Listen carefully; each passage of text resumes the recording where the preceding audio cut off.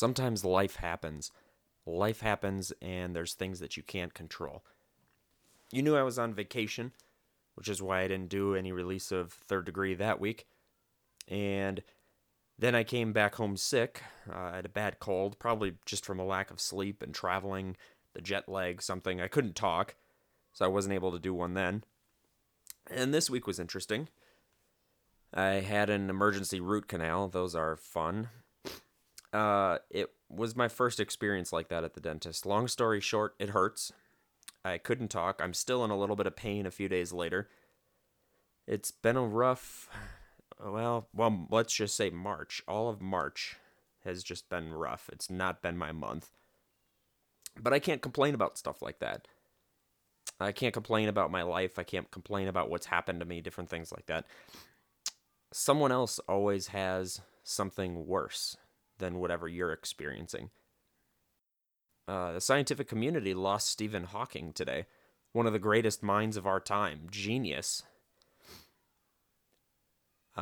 Things like that remind me that my root canal wasn't really that big of a deal. A family wakes up today without one of its most important members.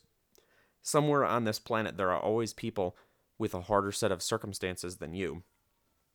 One of my favorite words, and yes, I have favorite words. One of my favorite words is sonder.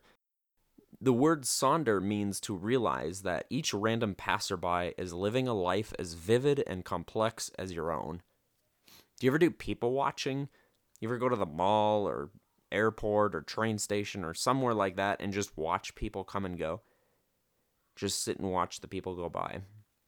You could see all kinds of interesting characters if you pay attention. When I was at the airport a couple weeks ago, when I traveled to New York, I sat at the airport. I always get there early, and I just sit there. I love people watching. I hate air travel. Absolutely hate air travel. I hate everything about it. But one of the few things that I actually enjoy about it is the opportunity that you have to people watch. Sitting there looking at hundreds of people, realizing that each and every one of them has a story.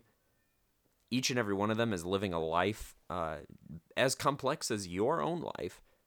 In your own life, you have friends, relationships, experiences, good days, bad days, work-related drama, politics at work, family drama, family problems, future plans, things that you're going to do tomorrow. Your mind is occupied with something, everything.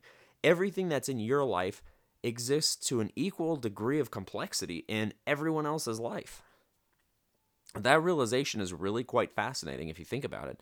The most important part of that is not just to realize that everybody else has a life, a vividly complex life such as your own, but it's the fact that the world doesn't stop because you had a bad day. Life goes on. If you have a bad day and you go sit at an airport with hundreds of people walking by you, coming and going, or you go to a crowded tourist corridor. I live in Las Vegas, go to the Las Vegas Strip and see all these people down there. Nobody down there cares that you had a bad day. The world does not stop because you had a bad day. Life goes on. Someone somewhere is going through a much worse situation than you. I had a miserable root canal, but somebody else lost a loved one. Did you lose a loved one?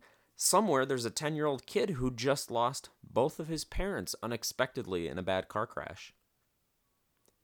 My friends, you are not living the worst life. Someone else is always worse off. Everyone has good and bad days. Live today, good or bad. And when you come home in your made bed, you'll be reassured and encouraged that tomorrow will be better.